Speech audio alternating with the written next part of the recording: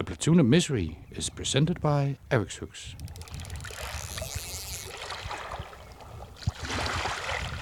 The Monster in the Moat. We were 3 boys roaming all the waters we could reach riding on our bikes.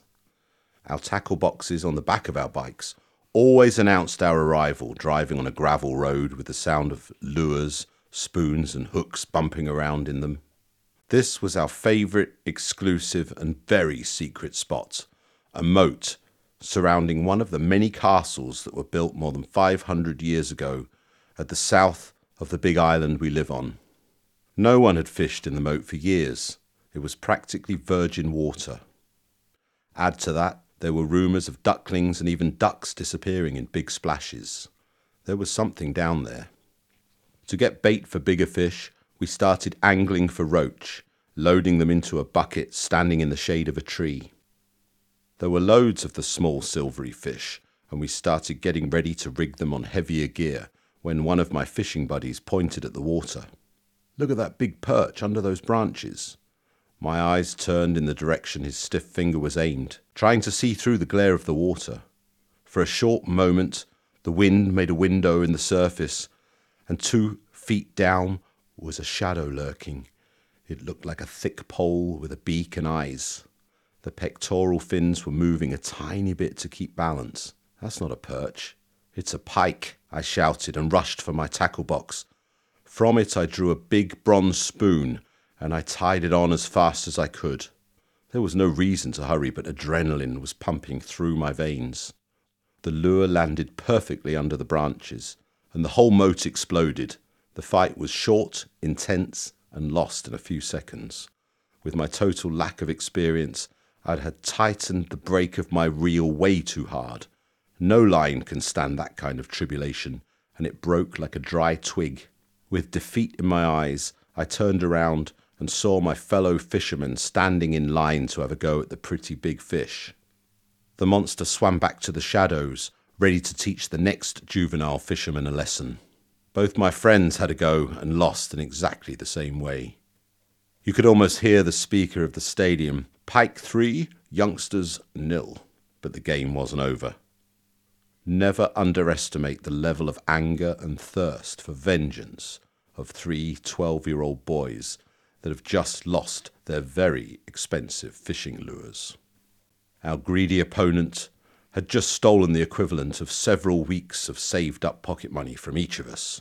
Chewing on our sandwiches, we made a plan, as defeat was not an option, and started assembling the right gear for it.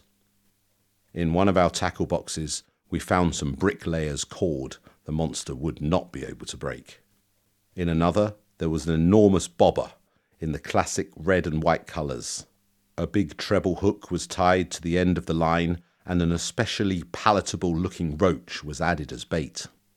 Rig and bait was thrown into the middle of the moat, and the end of the line was tied to a willow sapling.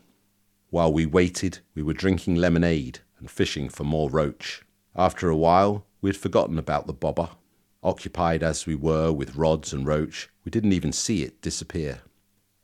I don't know for how long the bobber was gone, but suddenly the small willow line it was tied to began shaking like it had been hit by a very local storm. Out in the moat, something big was sending cascades of water in all directions. We all rushed to get hold of the line before the willow broke. Fighting a big pike whilst holding the line with bare hands hurts when the line cuts into your skin, but we wouldn't give up.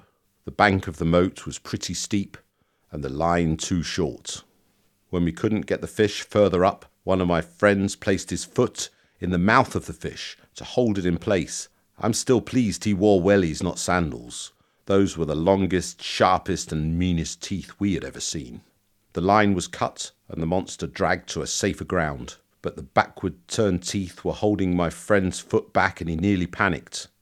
A knife and some firm hits to the head made encouragement for the soul of the fish to leave for the eternal moats full of glittering roach and innocent ducklings. Together we opened the mouth of the monster. My friend dragged his foot out, and then we cried out in jubilation. Yes, it was the largest fish we had ever caught, and for my 2 friends the first pike ever. I'd caught one before, but But our triumph was even bigger, and inside the enormous mouth that looked like a bucket full of spikes, we found our lost lures. With shaking hands, trying to avoid the long teeth, we dragged out our stolen property and placed them in our tackle boxes. The criminal was caught and brought to justice. Imagine our smiles when we entered the home of one of my friends in triumph. The pike meat was turned into a considerable amount of fish cakes, and it's still the best, as far as I can remember, I have ever tasted.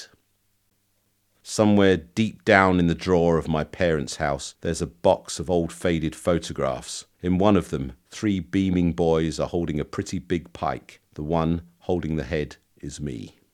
As their senior, with a few months, the 2 others said I should do it. The truth is, they didn't dare to. Another truth is that I haven't caught a pike even close to that size ever since.